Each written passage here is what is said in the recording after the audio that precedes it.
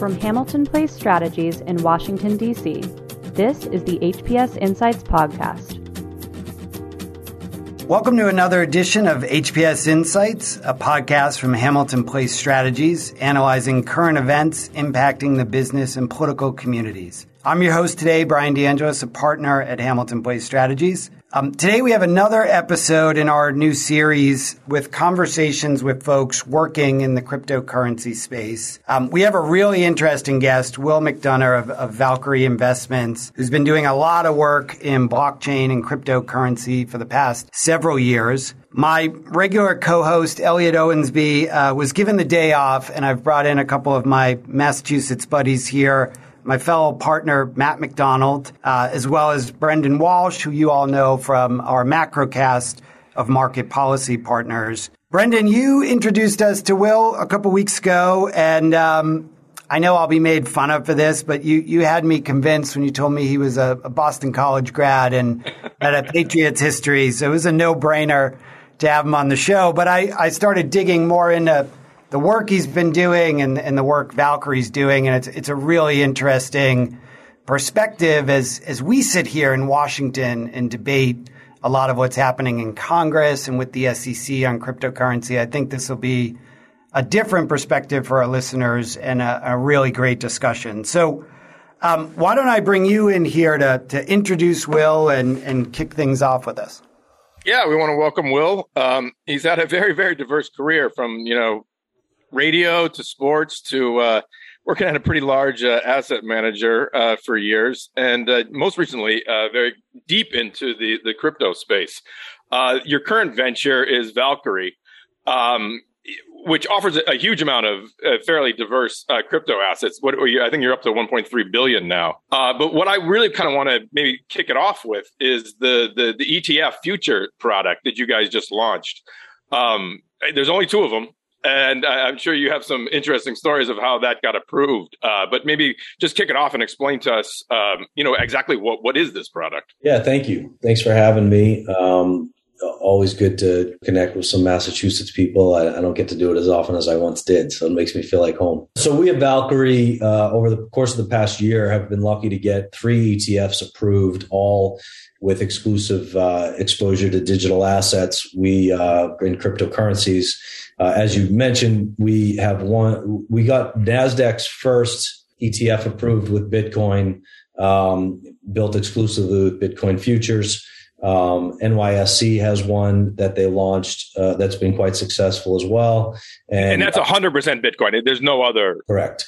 So our product's called BTF, and it's just pure Bitcoin. It's built using futures. The way that I've explained the kind of regulatory side of that, and I think what ultimately got us through the tight crack of the door was, for a long time, the SEC was turning down anything with Bitcoin exposure. But what ended up, I think, breaking through is the BTF and the existing Bitcoin futures ETFs that are in the market are constructed all with already approved SEC products. So it's like the joke I make is it's like going into a Whole Foods salad bar and going to the front with your salad and them saying, no, we can't sell that to you. And so what do you mean? I just made this with all products from your shelves. It's just my basket of those things that you already said were okay. So what's different about this?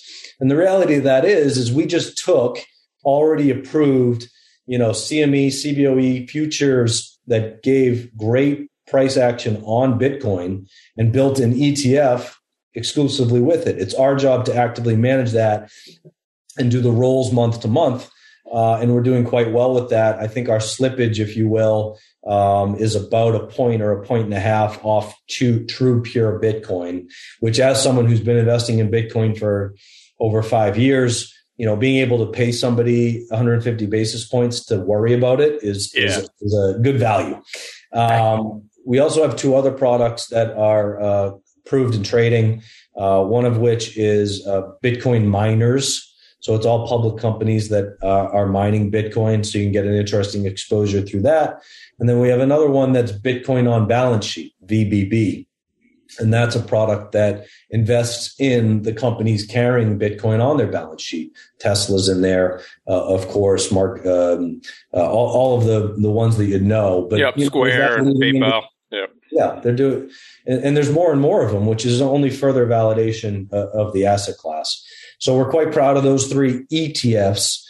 We also have series trusts that give pure exposure to protocols. So, Ethereum, layer 1s, layer 2s, as they call them. And then we have a hedge fund that exclusively invests in DeFi more actively, and exploits the kind of yields offered in those DeFi protocols and liquidity pools, which are spectacular. As a quick data point on that, our last month in that hedge fund, we have a stablecoin pair portfolio, meaning stablecoin A and stablecoin B locked into a liquidity pool, paying us an average across all of our pools of 42%. So massive yield. That's per annum, but 42%, massive yield for taking, in essence, no market risk.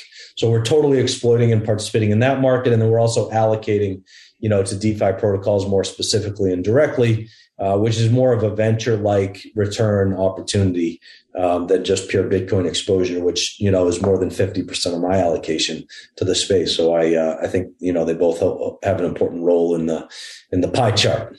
Will, tell us some more about that SEC process. As I said in the intro, we're following this pretty closely. I think DC in general has been kind of obsessed with since Gary Gensler has come into town.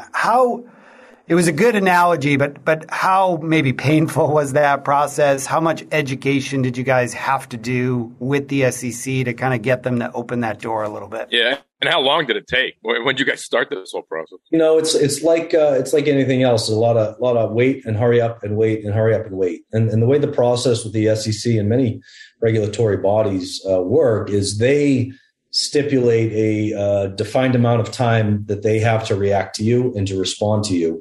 And I don't believe they've ever responded sooner than the last day of that window. Is just precedent and is what it is. But what was interesting through that process is we were actually first in the queue, if you will, to be approved. And ProShares, which is a lot bigger company than we, was also in that queue slightly behind us. We were asked to make alterations to our docs in one of the comment periods, which added a 5-day window to our kind of cadence, at which point ProShares, who pays a lot of fees to a lot of people, jumped us in line. Stuck in there? Yeah.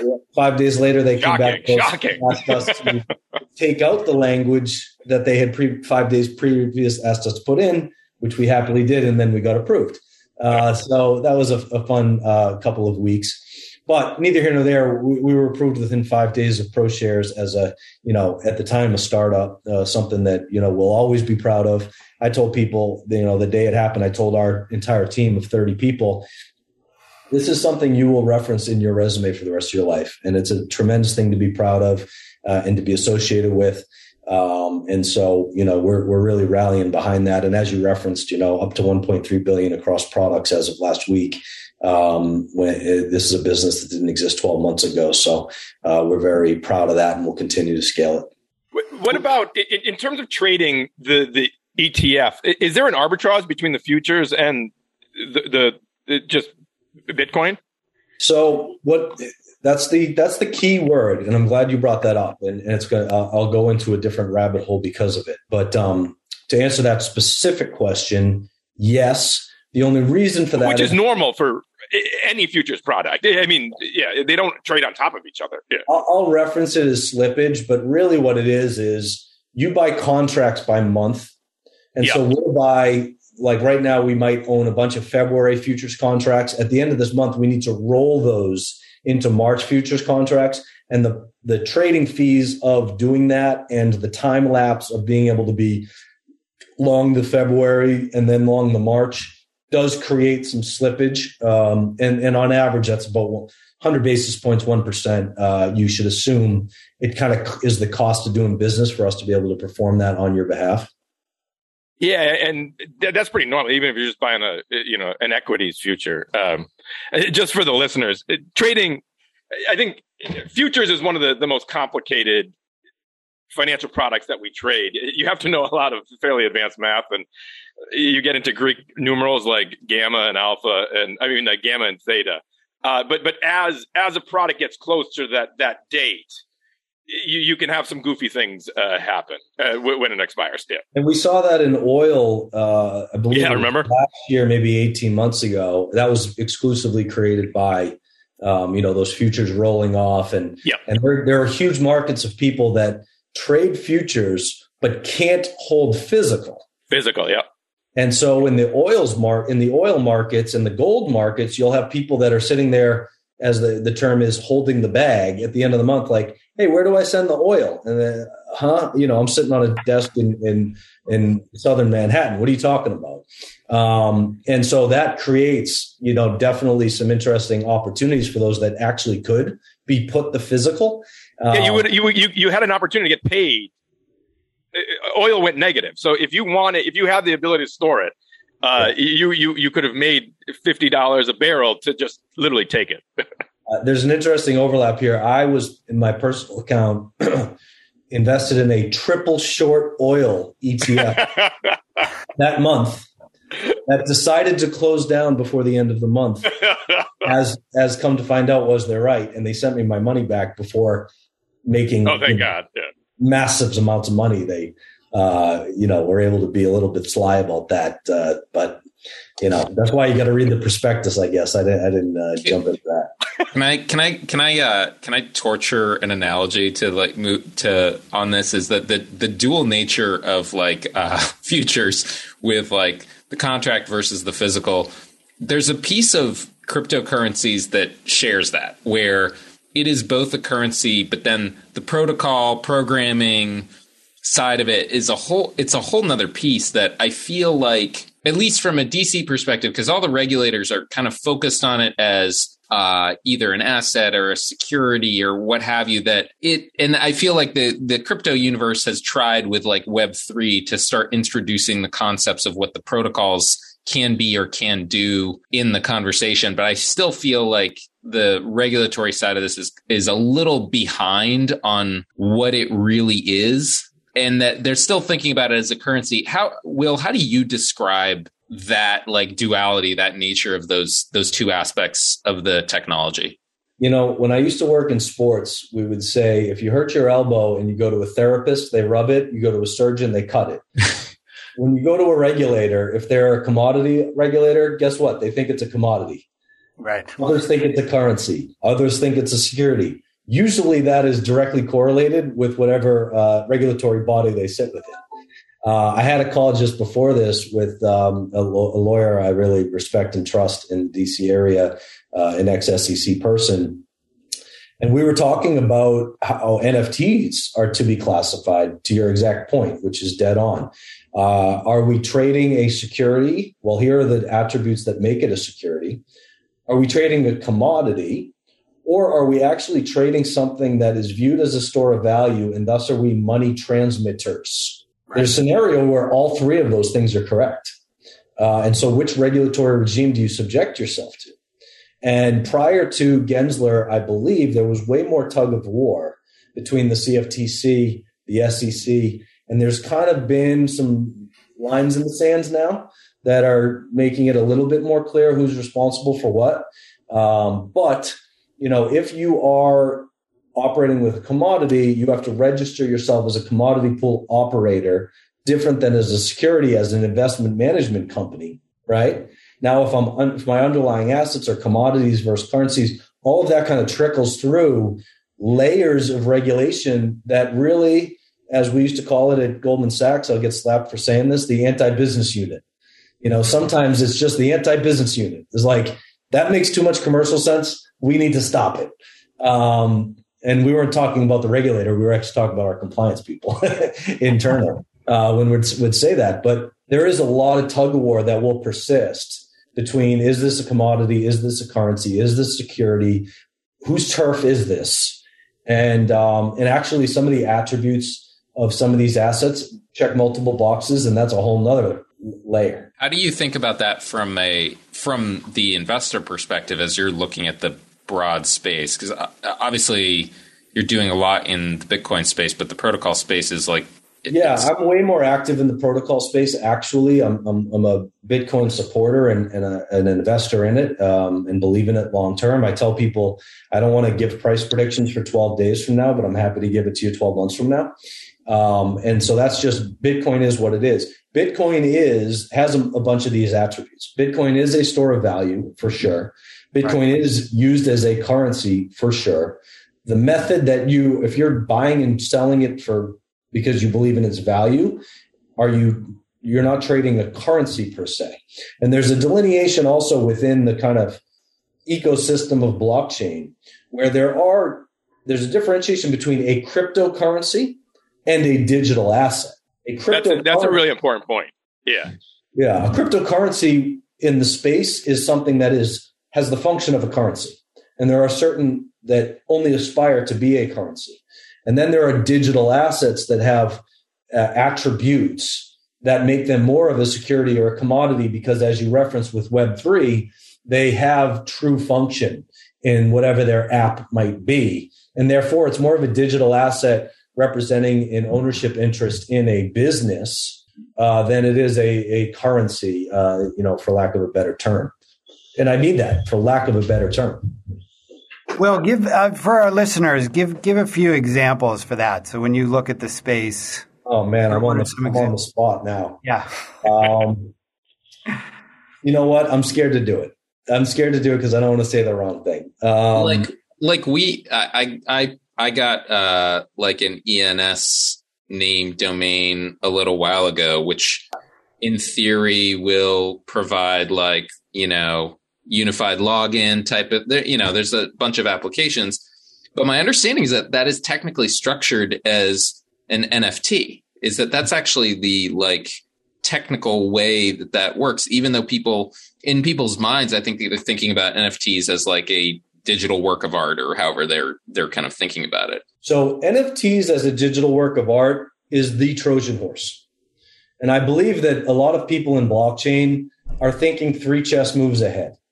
And I believe that the world is being exposed to NFTs in its easiest to consume structure, which is a digital work of art. Because you and I look over your shoulder, you have a piece of art. There's no true chain of title to that work of art, right? So it's on loan from my 11-year-old daughter, but there you go. Well, the IRS wants to know what you're, carrying that as. But NFTs really are chain of title. And I explained years ago and got some friends in the industry upset about explaining that title insurance will be in the past. Because an NFT is a clear chain of title. I won't have to buy insurance against the fact that the person I'm acquiring from rightly and freely owns it.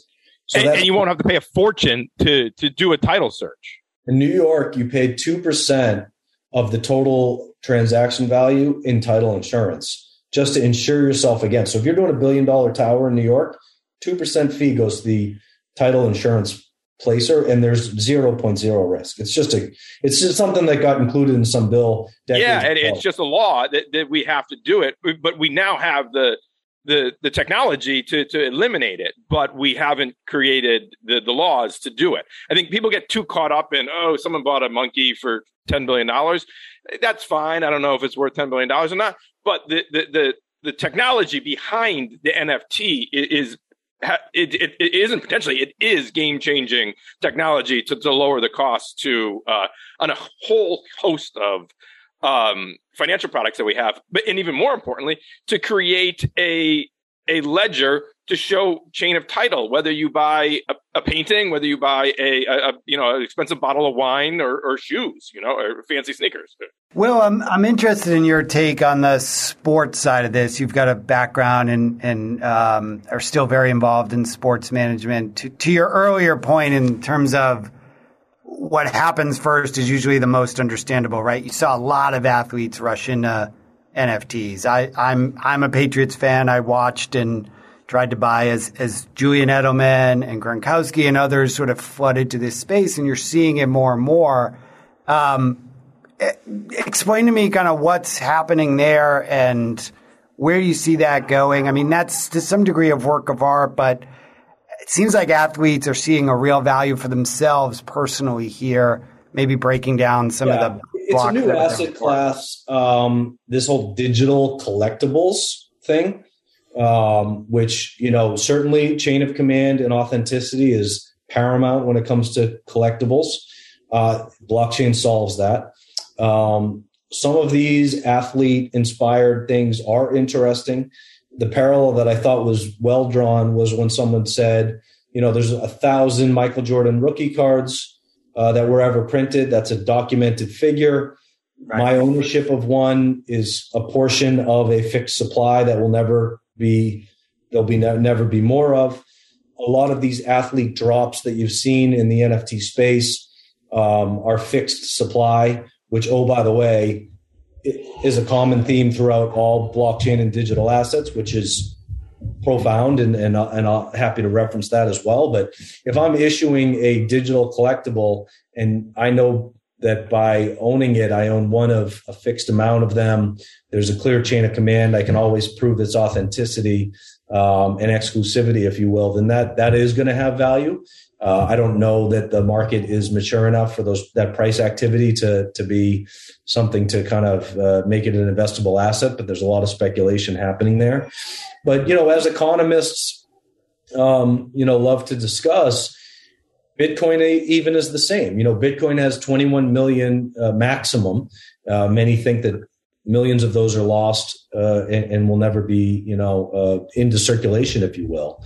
But if you're predicting future price activity in any asset, if I have to predict the future price of gold and I have to predict the numerator of supply and the denominator of demand, or the inverse, now I have two variables that are affecting that future price activity.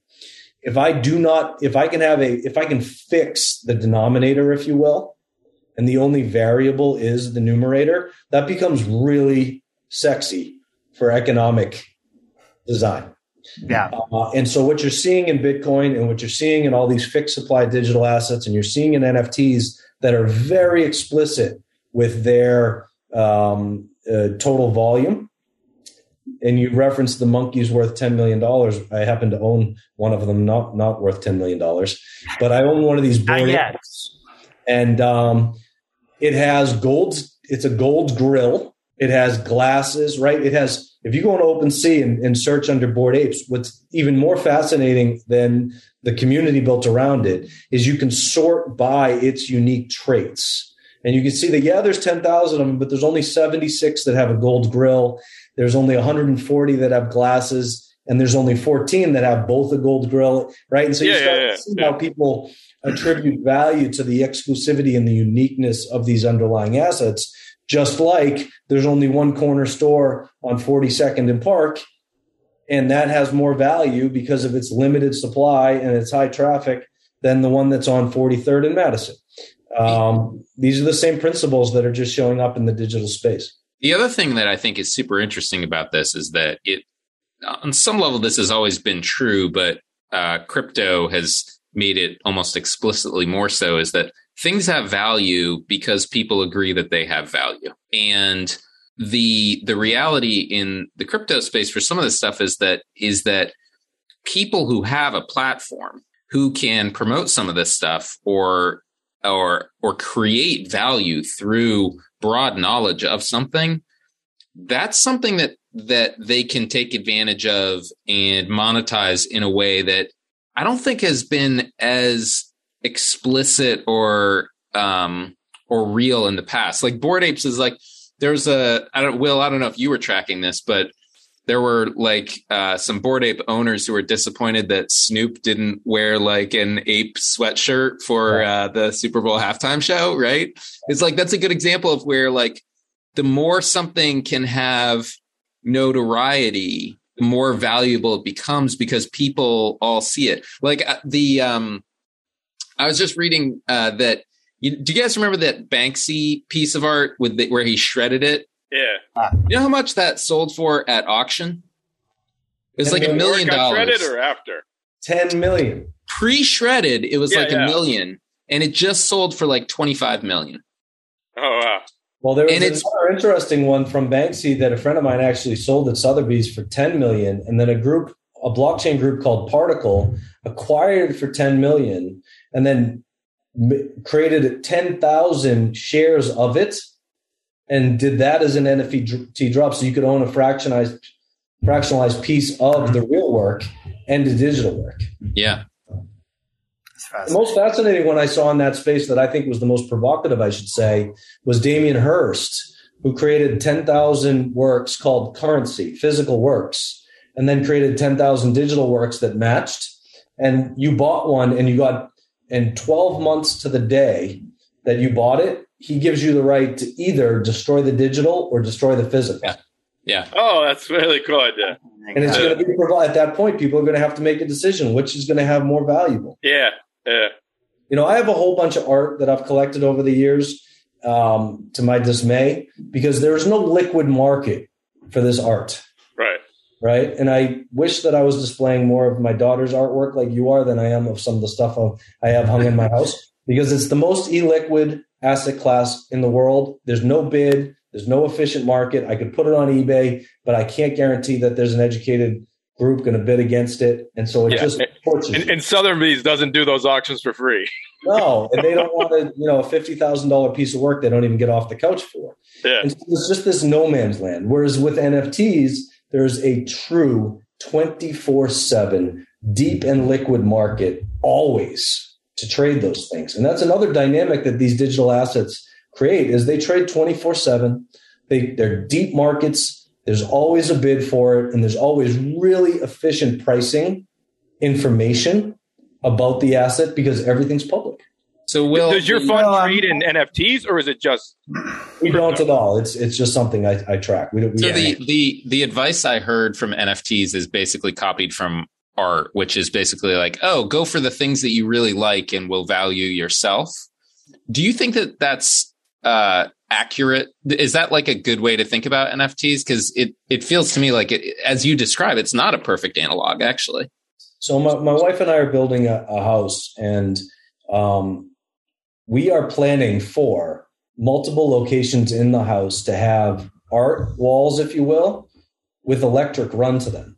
Because I do believe that, the television above everybody's mantelpiece will display art in the future. And instead of that being a black screen, that will be an NFT that people uniquely own. And it will be ways to validate the fact that that's not just a random reproduction of the Mona Lisa, that's the Mona Lisa. And so do I believe that the future will have digital works of art? You have a black screen over your shoulder right now that's not displaying anything. I believe that those that hang on every wall in America, for lack of better math, will showcase art in the future, and it will be clear to people if it's a screenshot of one or, true ownership of it. Let me just ask the counter argument to it. Wall Street Journal last weekend had a big article on OpenSea, if you're familiar with it, but something crazy. They disclosed like 80% of their offerings are patent infringement or other issues. There are still some big kind of mass adoption hurdles that a lot of these companies have to get over. How do you see them doing that? Where do you see this going in the next 12 months or so? Funny you should say part of the legal conversation I had before this included that as well. And the question I asked of this former SEC attorney was, who does the onus fall on? Right. If I'm the issuer, is it my responsibility to qualify you as the buyer, KYC you, AML you? Or if I sell it through OpenSea, is it their responsibility as the platform to be the person that's both validating me as a seller and that the work that I'm putting forward is mine and not infringed upon, or validating you as the buyer and ensuring that you're not somebody laundering money or somebody, acquiring something that shouldn't be, that doesn't meet qualified buyer standards and the like. That is yet to be defined.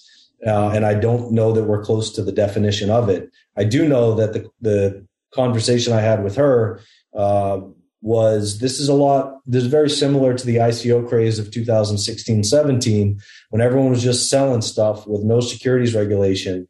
And then Fast forward, hindsight 2020, a lot of projects got massive fines and whatever because they didn't do the right thing. And there's a little of that in the NFT space right now, where there's a little bit of a Wild West. Over time, it'll be more clear whose regulatory regime that falls under. And it will be, a little bit more clear how you can buy those things in safe environments and whose responsibility it is to make it a safe environment. But we are not there yet. Great. Well, we're just about out of time. Let me bring it back to what you're working on at Valkyrie and your hedge fund. What are you excited about for the next few months? What should we be keeping an eye on in this space? Yeah, we're excited about this BTF that we have, which is the Bitcoin ETF. That's just a great thing. We don't make a lot of money doing it. It's just a good thing for the industry. We're excited about VBB, which is Bitcoin on balance sheet. We're excited about WGMI, which is a kind of crypto acronym. We're going to make it. But that's our Bitcoin miners ETF. All of those are accessible in your Schwab account. You can buy it right through whatever broker you use with your personal money. The hedge fund is just a really specialized thing. We're not going to manage a lot of money there, but like I said before, that the hedge funds in that space, we can deliver venture-like returns, but we're doing it with equity-like liquidity. And that's what these digital assets allow for. Is I don't need, in venture capital or private equity investing that I do in my private life, I'm making a bet that the investment I make is going to be the winner 5 to 7 years from now. Whereas with digital assets, I only have to be right for 5 to 7 days. And the fully liquid nature of that market makes it very exciting to be trading in and out of assets and utilizing data. The other dynamic that's important is all of these blockchains are public ledgers.